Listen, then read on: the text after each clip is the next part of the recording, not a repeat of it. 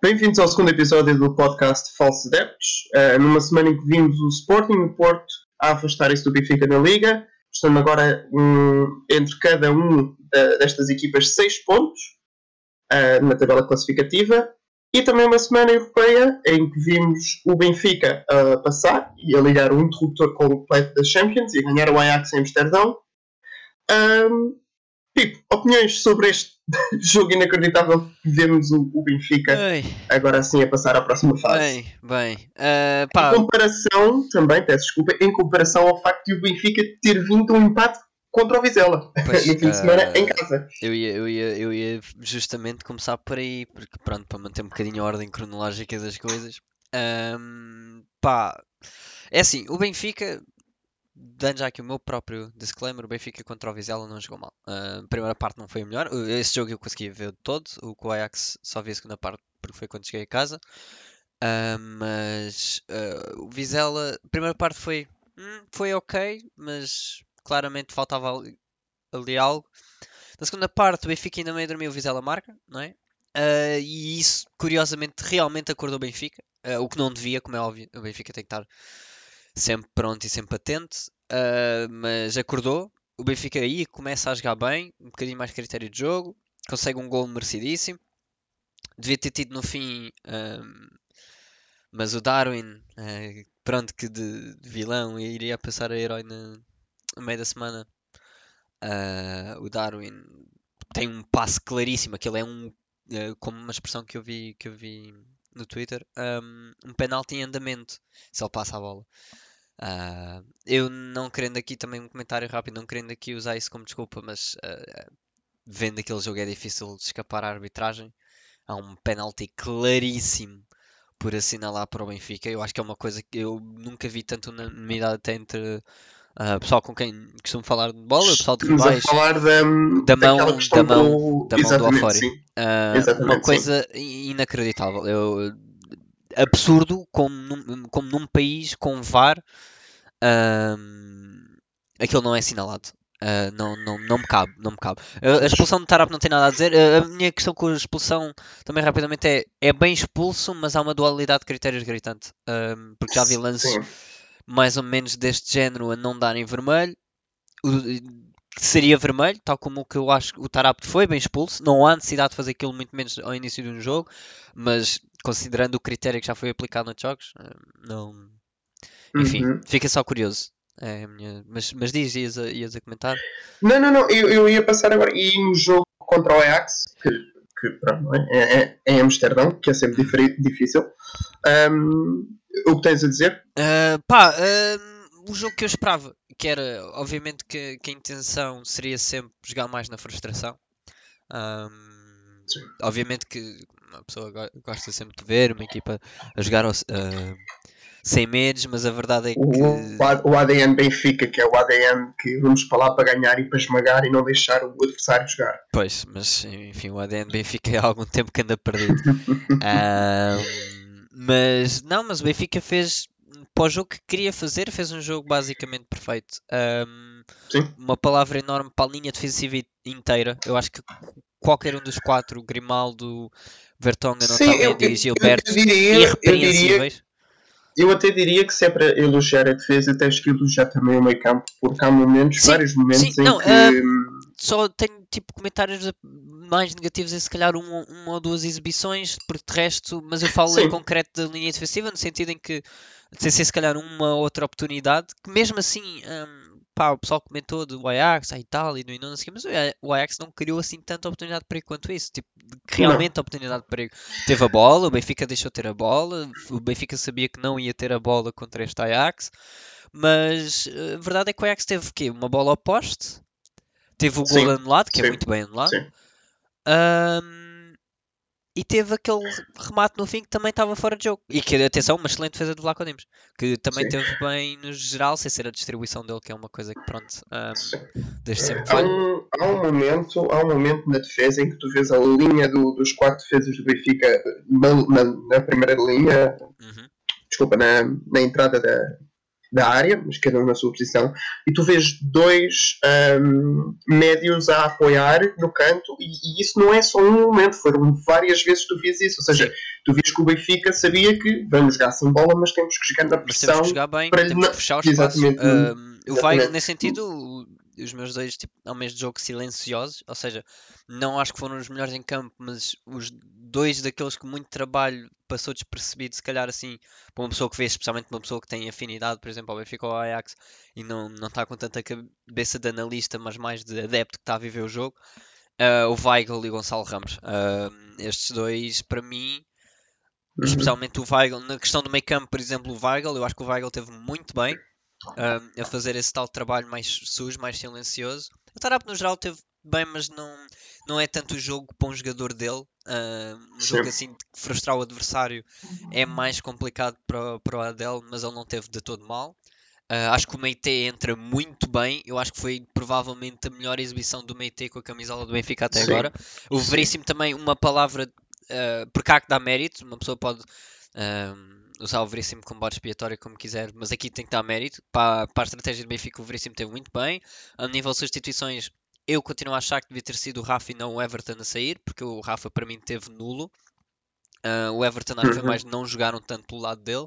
O Rafa teve uns bons momentos de má decisão e que foram um bocadinho frustrantes, admito, para ver.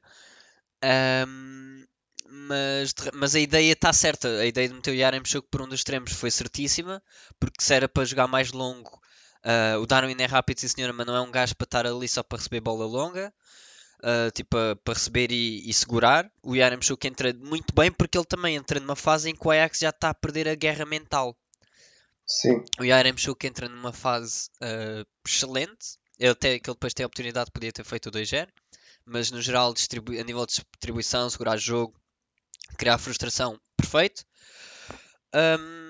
O Darwin, do pouco que teve a fazer, acho que esteve bem. O Gonçalo Ramos, lá está, como disse, trabalho sujo. Há lance tanto ele como o Darwin. Há um lance, por exemplo, que o Darwin vem recuar até à área para ganhar a bola. O Gonçalo Ramos também teve muito tempo ali na pressão, a forçar maus passos, más jogadas, a frustrar a primeira fase do Ajax e teve bem. Os extremos foram efetivamente a parte mais fraca do jogo, mas acho que seria um bocadinho de esperar. O meio campo, lá está, Meite entra muito bem.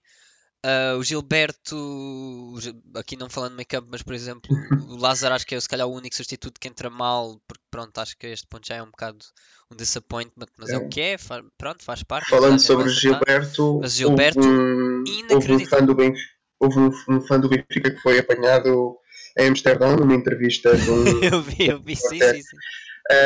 holandês, no qual o repórter holandês estava a falar e tal, e o adepto do Benfica disse: o Ajax tem grandes jogadores, mas o Benfica tem o Gilberto, que vai marcar 3 golos, 2 a favor do Benfica e um contra o Benfica. Contra.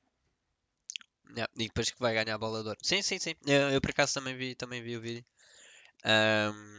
Acho que foi um daqueles grandes momentos de. Mas a verdade é que o Gilberto foi para mim um dos melhores do jogo. Há uma estatística. Incluindo também o adepto possuído apareceu também em Amsterdão. Também. A falar para uma estátua. Basicamente a traduzir o skit do sócio que é sócio, mas para inglês. Who do we play against? I don't know, but it doesn't matter. Muito bom. Mas Freitas, diga. Por falar em Paulo Barreiro, eu ia pegar lá nesse tópico do sócio que é sócio, e acho que o Benfica também se enquadrou um bocado nessa frase, porque o Benfica não tinha nada a perder, o Ajax tinha tudo a perder, e digamos que o jogo do Ajax foi o chamado de muita parra e pouca uva. Porque não vale a pena ter 70% de posse de bola, fazer 100 e tal ataques, fazer 16 remates quando só deixam uma baliza. Já diria um antigo técnico de Passos de Ferreira. Pois, o grande amigo Jorge Simão, que desvalorizou a posse de bola naquela anedota que eu contei no episódio anterior.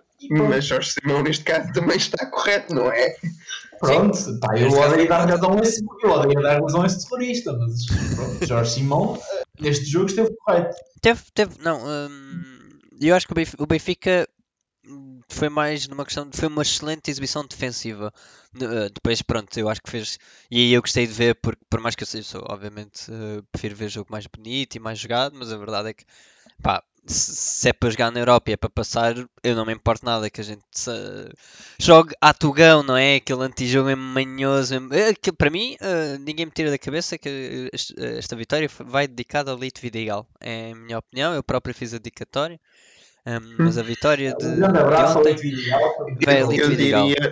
Eu diria que o Ajax não teria temperamento mental para jogar contra o Moreirense. Não, a perder o Ajax na Liga Portuguesa passava-se. O Ajax na Liga Portuguesa completamente se passava. Era ver o Tenaga bater nas paredes e...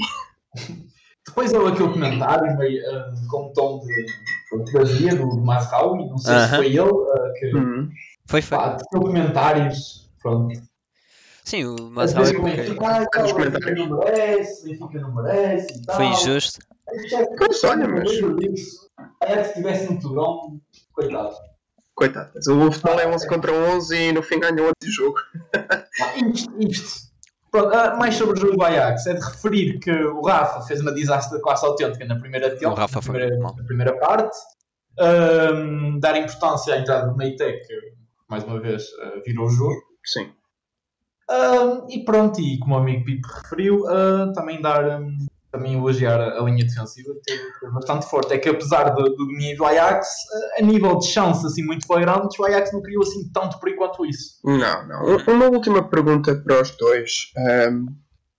Tendo em conta que o Nelson Veríssimo já tinha sido achado como não sendo a solução para o ano que vem para o Benfica, valia agora a pena ir à procura de um treinador ou ter um treinador que, apesar de ter passado por coisas horríveis, porque ele passou por jogos muito complicados e uma pressão inacreditável para um treinador, porque foi trazido a meio de uma época, ele tinha que trocar o esquema todo, ou seja, fez um trabalho de pré-época a meio da época, que é uma coisa impossível. Tanto que eu acho que ele veio na semana em que a mais faleceu. Sim.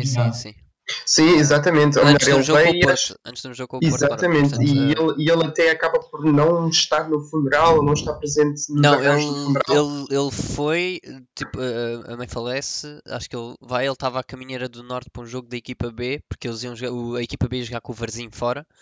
E ele recebe a notícia que, pronto, que ao despedimento de Jorge Jesus, ele desce para Lisboa para comandar ainda o treino naquele dia. É algo.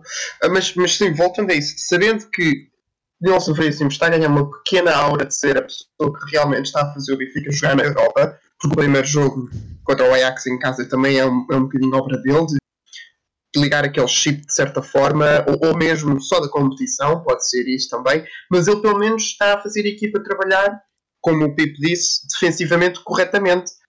Ou seja, valeria agora a pena ir buscar mais um treinador, começar tudo outra vez do zero, esperar que esse treinador ganhe a confiança dos jogadores, porque o balneário do Benfica parece ser um balneário cada vez mais independente em termos de confiança, ou mais vale ter o Nelson Veríssimo, que as coisas estão lentamente a entrar nos eixos e vamos dar uma chance a ele a uma época. Qual é a vossa opinião? Isso para mim é uma não questão. Eu acho tipo o Veríssimo. Para mim, isto é só uma transição. Tipo, eu acho que se o Benfica decidir por alguma razão apostar no Veríssimo a longo prazo é um erro. Perdão. Porque isto para mim faz-me pensar, por exemplo, e houve algum pessoal a fazer comparação, e eu gosto porque no fim correu. Perdão. No fim correu bem, mas do Chelsea do Di Matteo, que ele entra à meio da época, uma época desastrosa para o Chelsea a nível interno, para substituir o Vilas Boas. E depois, como toda a gente sabe, lidera uma Champions. O Chelsea no meio de uma época muito turbulenta. Agora, é assim, eu quero ver esse desfecho a acontecer, né? O Benfica é campeão da Champions. Mas eu não queria ver o Veríssimo mais um ano, porque aí queimaria a imagem, porque a situação, por exemplo, dentro dos adeptos do Benfica é que a gente, pronto, a época já está basicamente morta. Isto da Champions é para a gente, pelo menos, ter algum ainda prestígio e dinheiro e tudo mais. E é obviamente bom e finalmente uma imagem do Benfica mais europeu. Mas, portanto, a imagem do Veríssimo neste momento é agradecemos e temos muito respeito por numa fase tão complicada assumir o Benfica durante estes meses, mas que isto não é algo a longo prazo, porque eu não acho que o Veríssimo seja treinador para este nível. Acho que é simplesmente alguém que é um melhor gestor de balneário. Por isso é que se calhar os jogadores têm um bocadinho mais de entrega por ele, também por respeitarem provavelmente a situação dele. Mas a questão de ele tem mais, dá mais catering aos jogadores, dá mais compreensão a nível de balneário, mas eu não acho que ele tenha nível para este. E continua a ser um erro porque queimaria a imagem dele dentro do clube, dentro dos adeptos. O Benfica ia provavelmente desperdiçar outra. Atenção, eu posso estar enganado e podia correr às mil maravilhas, mas sim, mas acima de tudo também daria e confirmaria aquilo que muita gente tem dito sobre o Rui Costa, que é que está a dirigir o clube está a navegar à vista. Sim, está a derivar. Ou seja, exatamente. Um erro catastrófico a nível de imagem do Rui Costa. Eu acho que ele só seria menos culpado se o Benfica ganhasse a Champions, e mesmo assim eu não gostava de continuar a ver isso, porque depois o que é que acontece com o Di Matteo? Continua mais um bocado e desde então que não treinou mais ninguém, acho. Não, chegou a treinar o Villa num ano desastroso, mas nunca mais fez nada assim sério da vida de treinador dele. E o Chelsea teve mais outra época um bocado mais fraca. Acaba a ganhar a Liga Europa nesse ano com o Benítez ou Lem. O que o Benfica tem que fazer é uma limpeza geral, isso inclui o treinador. Tem que limpar os André Almeidas, os Pizzis, essa gente toda que está. O Rafa, por mais que eu goste dele como jogador, já é a altura de sair, tanto para ele como jogador, para novos saltos, como a questão de se é para continuar a queimar balneário, mais vale a pena ir embora. Limpar isso tudo, dar carta branca de certa forma a quem vier, alguém que tem de ser bem pensado para treinador. Eu acho que esta questão do Veríssimo, por mais bem que ele consiga fazer agora a nível de Liga dos Campeões, é uma não questão. Para mim é uma não questão. Ouvi. Bem, enfim, não interessa agora. Eu ia dizer baboseiras, enfim. Freitas, qual a tua opinião na matéria? Eu concordo comigo, e por muito que o Benfica esteja a ter bons resultados na Champions, agora tal que a passagem do Ajax, eu não vejo isto mais do que uma solução temporária, tanto que o Benfica provavelmente no próximo mercado de transferências está à procura de um treinador novo. Sim. Eu acho que não consigo mesmo ver o Veríssimo também não consigo. Muito mais tempo. O problema nem são assim muitos resultados. O problema é que eu acho que o Benfica deu bem entender que isto seja uma resolução de um problema temporário, e acho tanto que o Benfica e o Manuel do Veríssimo compreende isso. Passando agora para um caso ao contrário, começar, ou melhor, um caso mais ou menos na mesma ideia, que é começar numa derrota ou num mau resultado e também acabar numa vitória. O Porto perdeu em casa para o Lyon por 1-0 e acabou por golear o Tondela por 4 golos. Freitas, qual a tua opinião do teu querido conto meu? Só para dizer, hoje é quarta-feira, amanhã é quinta, o Porto não vai passar. Amanhã vão ser 3 golos de Paquetá. Mas pá, pronto. Tendo em consideração, aqui vamos fazer assim um bocadinho de contexto, tendo em consideração que o Lyon está a pôr tudo na Liga Europa, achas que isto de certa forma revela, e por mais que o Porto queira ganhar e queira jogar, isto de certa forma revela qual o foco de cada equipa? Ou seja, o Porto claramente que está muito mais focado em manter os 6 pontos de distância do Sporting e provavelmente e isto de jogar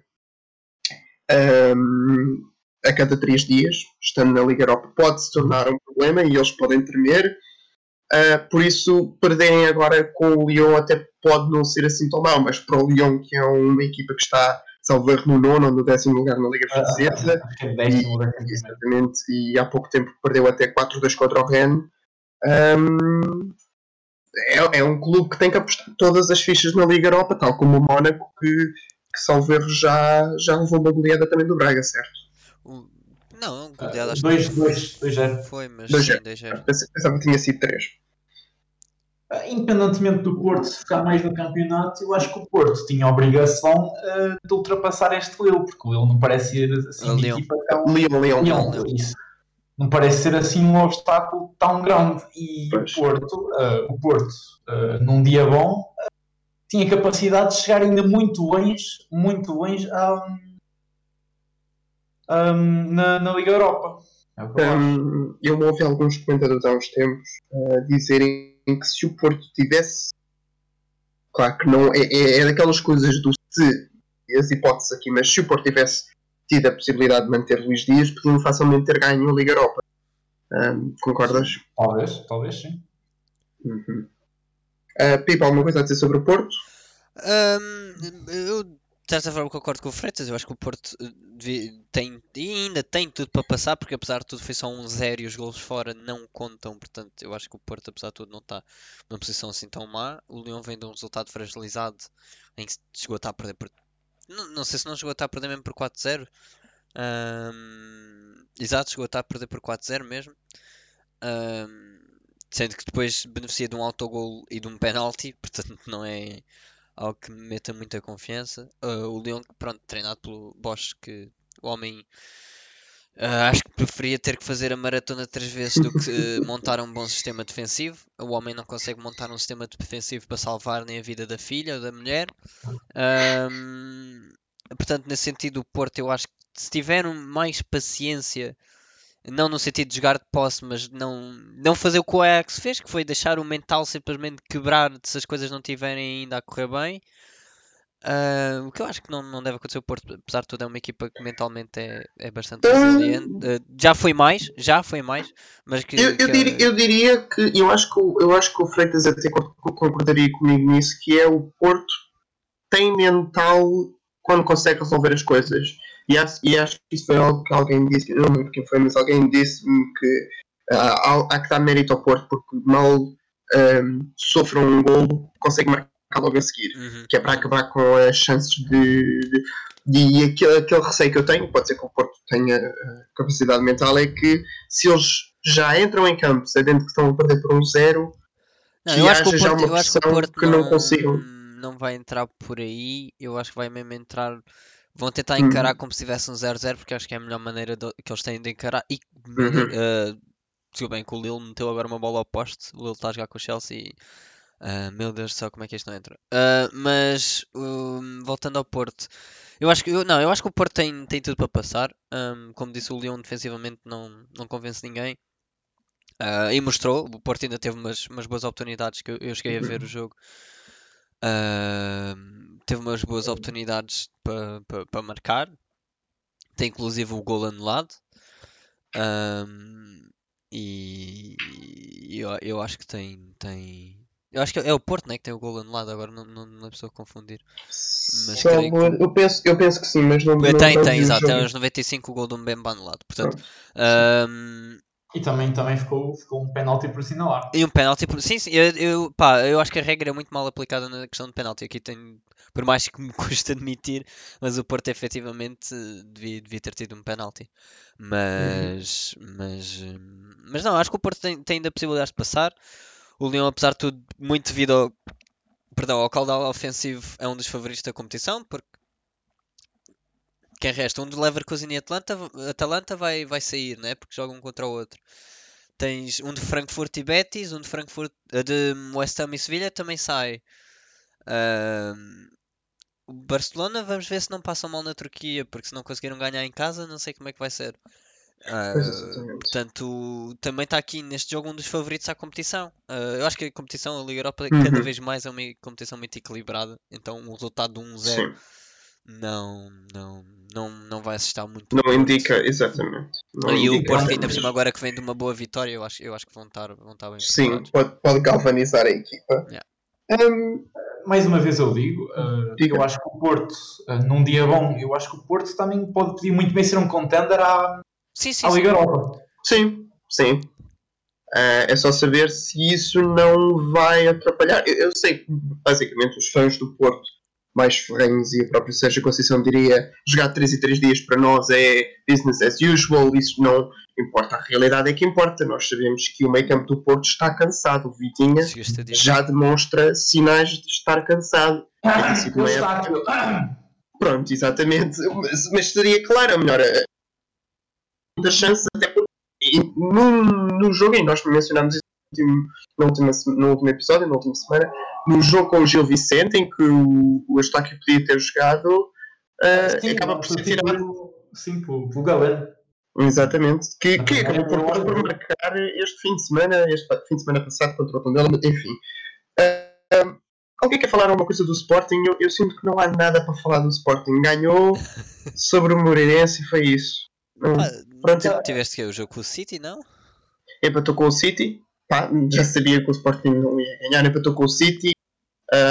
Eu sou das pessoas cínicas que diz que o City deixou-nos sair desta sem ser mais humilhados. E fomos lá, empatámos e podemos dizer que empatámos no Etihad Stadium. Não diria que não foram humilhados. O Guardiola deu só luxo de meter o Scott Carson em campo, mas pronto. Isso é outra. Mas repara, nós não gostamos disso e ao primeiro lance, Salvador Paulinho foi lá e deu porrada no Scott Carson. Okay. Que é para o carequinha se aperceber que isto nós não toleramos estas coisas. Não, mas reparem, no jogo eu vi o jogo do City Sporting e eu acho que a realidade é que, apesar de eu sentir que não fomos humilhados, nós até jogámos muito bem. E mesmo que o City não tivesse em alta, e eu notei isso, o City não estava com tanto alto rendimento, o rendimento deles não baixou assim tanto. Ou seja, não é como se eles estivessem completamente desligados do jogo. Eles havia jogadores ali que queriam ganhar. E o Sporting jogou muito bem defensivamente. E foi aquilo que eu senti muita tristeza, que é se o Sporting tivesse jogado assim em Alvalade, e se talvez Bernardo Silva não tivesse na equipa do City, se o ganhasse a Jamaica. Pronto, exatamente, não é? Mas não, repara, é só aquela questão, se nós tivéssemos feito o trabalho que fizemos na semana a seguir, na semana anterior, literalmente era só trabalhar da mesma forma, mas enfim, não é? Acho que aprende-se mais depois de levar um 5-0, enfim. Eu queria passar para as segundas equipas, como eu queria dizer, o Sporting não tem nada de importante a falar. O Passos ganhou ao Aroca, fora, com o gol do Nico GAITÁN, mais uma vez a aparecer no Passos. Freitas, o que é que nos tens a dizer? Eu não quero exagerar, mas o Nico GAITÁN é o melhor jogador do mundo, o César Peixoto é o melhor treinador do mundo e o Aroca é merda. É assim, o Passos de Ferreira do Aroca, num jogo em que não estava à espera de ganhar, sinceramente. O Aroca é uma grande equipa, ainda por cima fora. Eu não estava à espera de ganhar, e tanto que os números não nos diriam que o Passos ia ganhar. Uma primeira parte que foi mais equilibrada e uma segunda parte foi um domínio autêntico do Aroca, tanto que o Passos na segunda parte teve 6 ataques perigosos contra 34 do Aroca. Como é que este jogo foi? O Nico GAITÁN, mais uma vez digo, o melhor jogador do mundo, marca um gol aos 33 e destes 33 até ao fim do jogo foi para sofrer. Mas fiquei bastante feliz com os 3 pontos do Passos e mais uma vez eu digo, o César Peixoto é um grande treinador, tanto que a forma do Passos nos últimos 5 jogos tem 3 vitórias e 2 empates e 2 derrotas, sendo estas 2 derrotas contra o Porto, naquele jogo na Mata Real que ficou 4-2, e contra o Braga, em que o Ricardo Horta fez o jogo da vida, com aquele golaço do livro e tudo. Tendo em conta que o Vitória de Guimarães tem estado em muito má forma e o Estoril é um pouco uma incógnita, o Passos pode almejar mais que o nono lugar que tem neste momento, ou a equipa não está ainda a esse rendimento para almejar um 6º, 7º, 8º lugar. Claro que vocês também têm o Marítimo e o Santa Clara ao lado de vocês, o Marítimo está no 8º e a Santa Clara está em 10º, ou seja, não são poucas equipas, são boas equipas. O Marítimo ultimamente está a jogar muito bem e o Santa Clara continua a ter qualidade, apesar de perder um bocadinho de rendimento nesta segunda volta do campeonato. O Passos tem possibilidades de conseguir o Passos está numa possibilidade excelente de se aproximar tanto na próxima jornada, porque o Passos vai jogar em casa contra o Moreirense, está em 17º. O Marítimo vai à casa de Gil Vicente, vai ser um jogo difícil. Sim. O Estoril vai à casa do Benfica e o Vitória vai à casa do Sporting. Então esta semana é uma semana muito então uma vitória contra o Moreirense seria uma vitória fantástica, uma vitória importantíssima, tanto para aproximar. Só uma correção, o Vitória não vai à casa do Sporting, o Sporting vai à casa do Vitória. Sim. Mas pronto, Vitória mesmo assim Sim. É um jogo, não, é um jogo difícil. O Sporting neste momento é pensar também nesta forma. O Sporting neste momento vai ter uma semana de descanso entre cada jogo. Dá para afinar tudo. E, enfim. Tipo, eu gostava de falar sobre o Rangers, que tem sido uma semana inacreditável para o Rangers. 2 jogos, ambos a ganhar por 3-0. Claro que um deles foi contra o... Foi contra o Dundee, foi? Yeah. Sim, contra o Dundee, que vocês até vão jogar outra vez contra o Dundee. Para o campeonato agora. Exatamente. E 3-0 na Europa, na Liga Europa nos playoffs. Fala-me do Rangers.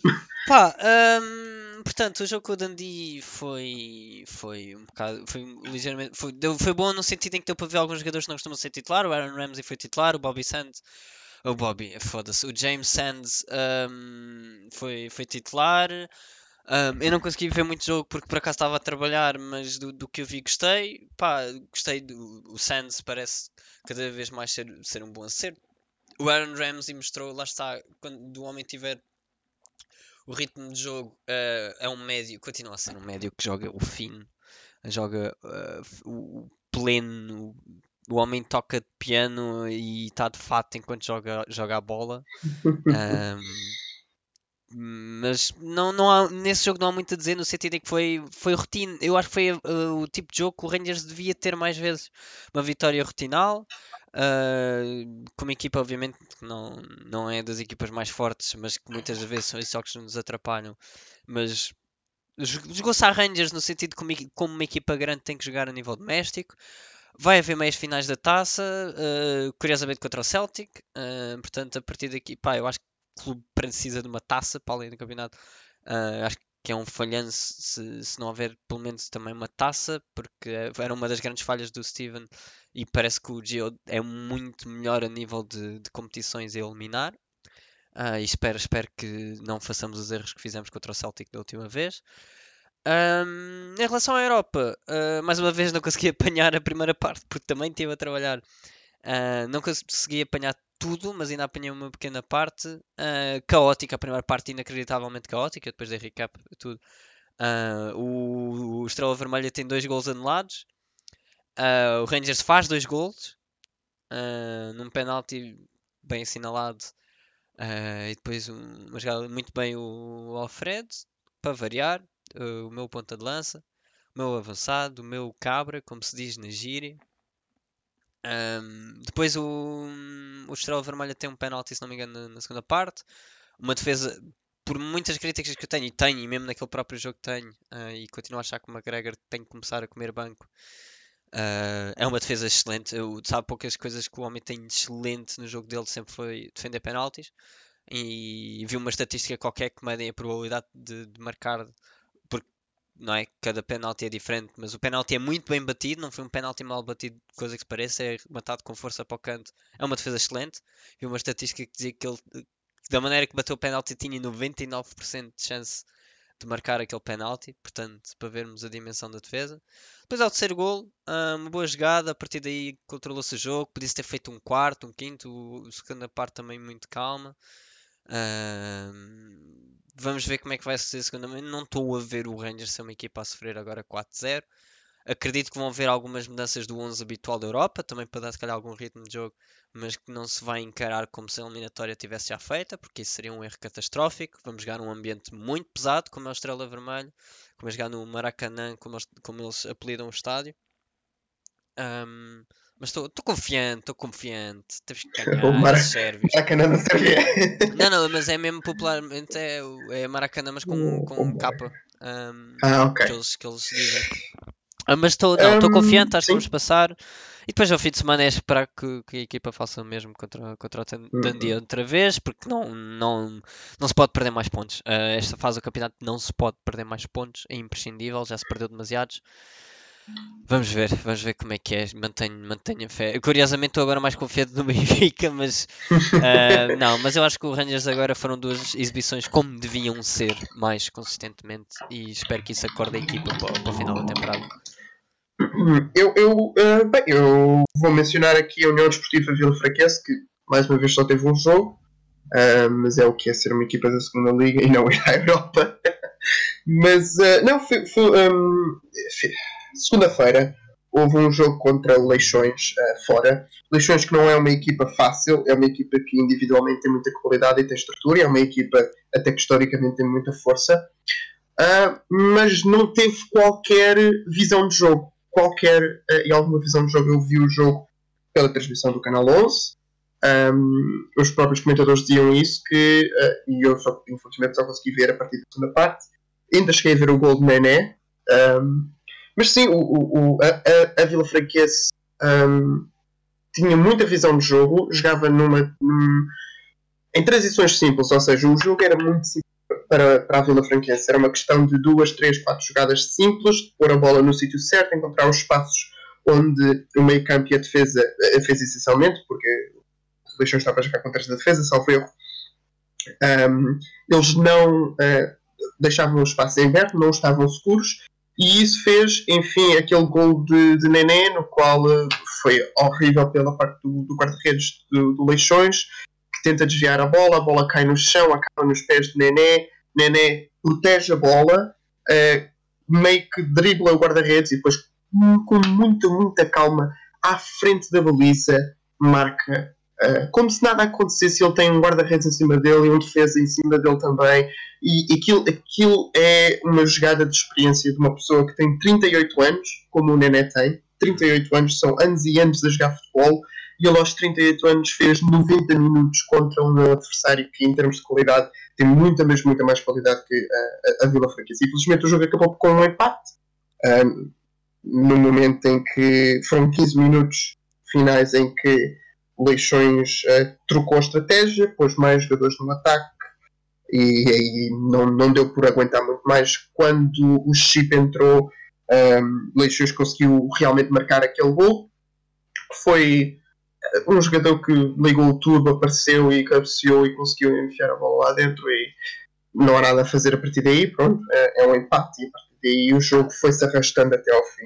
Mas é excelente, porque assim a minha Vila Franquense, que está neste momento 13º lugar, acaba por perder umas posições por causa desse empate, está a uma vitória de sair do risco de ser de zona de descida.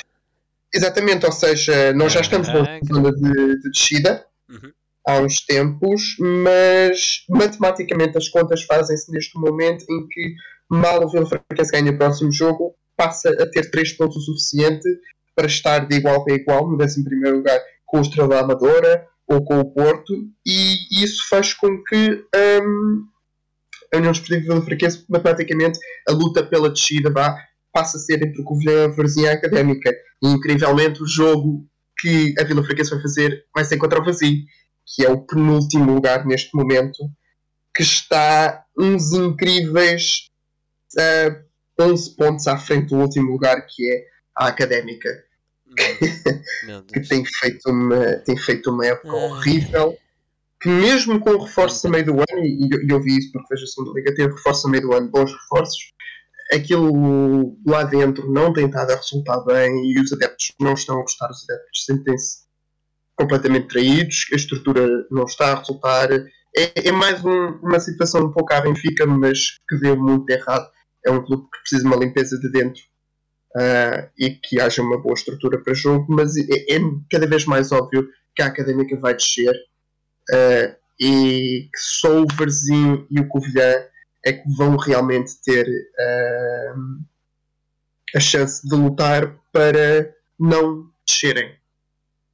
Eu gostaria, vamos aqui adicionar uma rubrica ao nosso programa, que é falar sobre uma equipa que nós simpatizamos,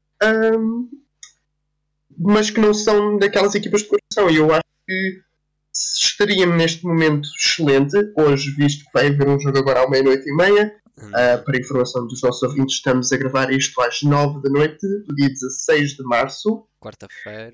Quarta-feira, exatamente. De quarta para quinta-feira, à 00:30, de tempo de Greenwich.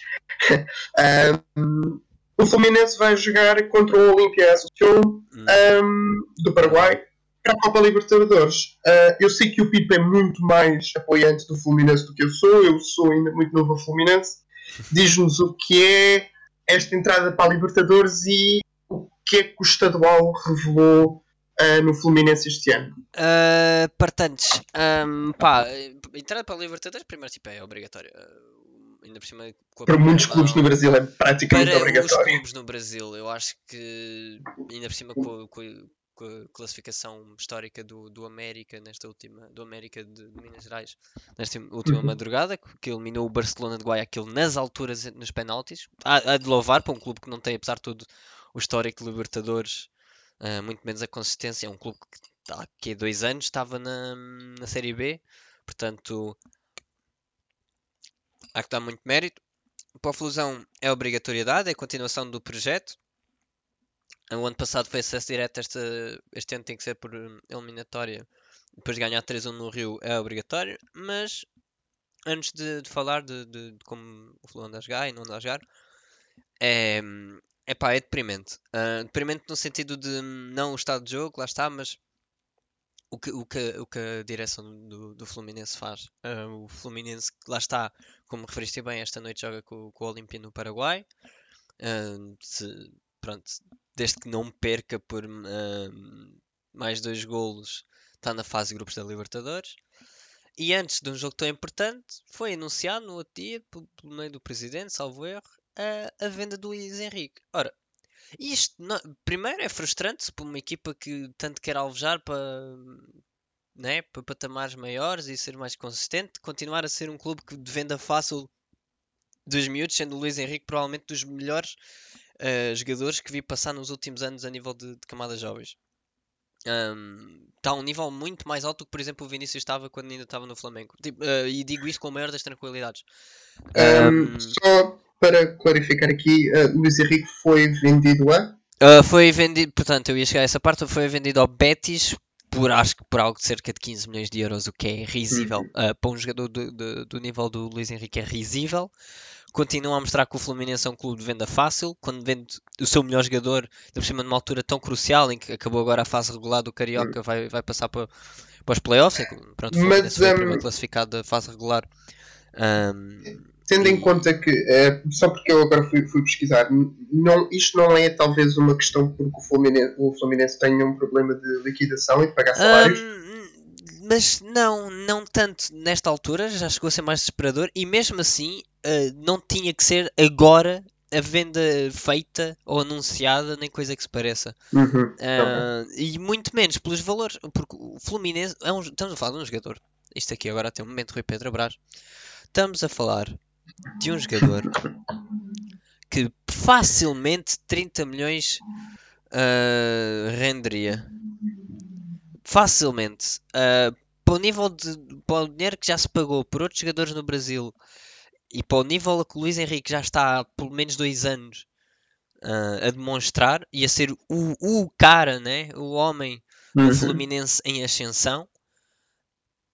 Um Fluminense que, por exemplo, não perde há 6 jogos com o Flamengo. Um Fluminense que, pelo segundo ano consecutivo, volta à Libertadores, que já não fazia há cerca de uma década.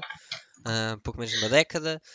Um clube que cada vez mais cresce a nível de tabela do Brasileirão, que cada vez mais ameaça o título de estadual, que também já não vem há 10 anos. Que volta a afirmar a Academia do Fluminense como uma das, para aí, 3 melhores do país inteiro. E vende-se o melhor jogador da geração por 15 milhões de euros. Isto é algo que em 2022 é incompreensível. É absolutamente incompreensível. É incompreensível porque depois cria um mal-estar também dentro dos adeptos, porque enquanto ele não se for embora, vai ser assobiado, vai ser visto. Eu não diria tão assobiado, porque lá está, ainda por cima é um jogador muito adorado pelos adeptos, mas vai ter um escrutínio como costumam ter sempre os jogadores antes de irem para a Europa, que é do tipo, tem um jogo menos conseguido, é porque já está a pensar na Europa e já está a pensar no Betis e sim, a comunicação social e os próprios, sim, mas digo mesmo os próprios adeptos, que o Brasil sim. também nesse sentido é muito parecido a Portugal, em que acontece um jogo mau, pronto, já é o pior jogador do mundo, já exatamente. E não se compreende. Mas falando do estado do Fluminense, para não roubar aqui também muito tempo, o clube anda a jogar bem para o nível do o Abel Braga, pronto, é um treinador experiente que percebe o clube, conhece bem como é a dimensão do clube. Portanto, acho que a nível defensivo o Fluminense há de estar relativamente sólido, mas tem que ainda melhorar um pouco mais a nível ofensivo. E vai ser sempre, se calhar, a lacuna das equipas do Abel Braga hoje em dia, porque também é um treinador que já começa a ficar ligeiramente para trás, mas acho que vai ser um treinador que vai dar o mínimo de estabilidade, porque um clube que está sempre, já todos os anos, troca de treinador e acaba por ir meter o interino a meio do ano, que é o Marcão, que merece todo o amor e respeito do mundo por assumir sempre o clube nessas situações e normalmente a cumprir com os objetivos. Houve até o ano 2020/21, que foi afetado pelo Covid, que até fez muito melhor do que as expectativas. Mas o clube está bem, em princípio, felizmente espero que passe e há de passar. O Olímpia não é o Olímpia de há uns anos atrás, que chegou a ser finalista da competição. E o Flu só tem que fazer o jogo que sabe fazer, que vai estar na fase de grupos. A nível de Carioca, eu acho que é o ano perfeito para ganhar. O Flamengo ainda não parece ser aquele Flamengo que pode se calhar vir a ser com o Paulo Sousa. O Botafogo está agora em ascensão com o investimento e com tudo mais, mas ainda não é um clube propriamente... Ainda não está com as bases certas. E o Vasco é uma incógnita, mas acho que não está ao nível do Flamengo ou do Fluminense. O Vasco, por acaso, surpreendeu alguns dos seus adeptos, que acabou por realmente acabar em terceiro lugar, que é muito mais alto do que alguns dos adeptos estavam à espera. Mas daqui para a frente continua a não ter, e porque eu vi os jogos do Vasco, mas continua a não ter, e depois da venda de Cano, como é óbvio, mas continua a não ter uma defesa sólida. Há momentos horríveis de se ver, em que a defesa parece que nem quer jogar. Mas pronto, e agora o ataque também está um pouco pauperado com a saída de Cano, mas enfim, não é sim, o Vasco tem que fazer aquilo que tem que fazer. Tem sido um jogador excelente para o Fluminense, já agradecer ao Vasco porque tem sido uma arma inacreditável. Que jogador que é o Herman Cano. Fazendo aqui só um pequeno cruzamento para aquecimento do Freitas, Francisco J. Marques. As notícias que recebemos. Chefe, aqui eu só tenho uma opinião, apodrece na prisão. Exatamente, Francisco J. Marques foi preso só completar aqui, Francisco J. Marques foi preso por alegada porque ele não foi transitado a julgar ainda, transitado a julgamento, ou declarado, alegada violência doméstica, essa é a notícia que nós temos. Sabemos que foi preso hoje. Freitas ia dizer que, por muito mal que isto seja dizer, não fica assim muito surpreendido. Não, nem eu. Ninguém. E atenção, que é o 3-0 do... Ou não? Não, acho que não. Não, pois é, entretanto, enquanto nós estamos a gravar, o Vila Real acaba 2-0 à Juventus, exatamente. Ok. Que é entre nós todos em algo bonito, não é? Acho que sabemos agora que o Vila Real vai provavelmente passar à próxima fase. Não, eu tinha razão. Apareceu aqui grande oportunidade, só que entretanto saiu, mas vai ser penalti. Ui, eu vou já trocar aqui, porque eu estava a ver o Chelsea e o Chelsea que está 2-1 para o Chelsea, portanto o Lille que até fez uma primeira parte boa, mas o gol no... Exatamente. Posso dizer aqui, estou a ver o penalti, espera aí, já agora. Digamos que para mim foi uma grande semana de futebol. O Passos ganhou, o Benfica passou neste caso, apoiar as equipas. O Benfica passou, que é excelente. O Ronaldo, o Mr. Champions, eliminado pelo talento puro. O Mr. Champions foi eliminado pelo talento puro. Notar que o Ronaldo fez 0 remates. O Ronaldo joga com mais 10. É o PlayStation. A Juventus vai ser eliminada agora. E agora vai voltar o penalti. Vamos cá ver, só 5 segundos. E. Gol. 3-0. Gol. 3-0, Vila Real 3-0. Ouviram aqui primeiro no podcast. Um dia o Ronaldo vai ser assaltado e mesmo assim vão arranjar forma para culpar o Maguire.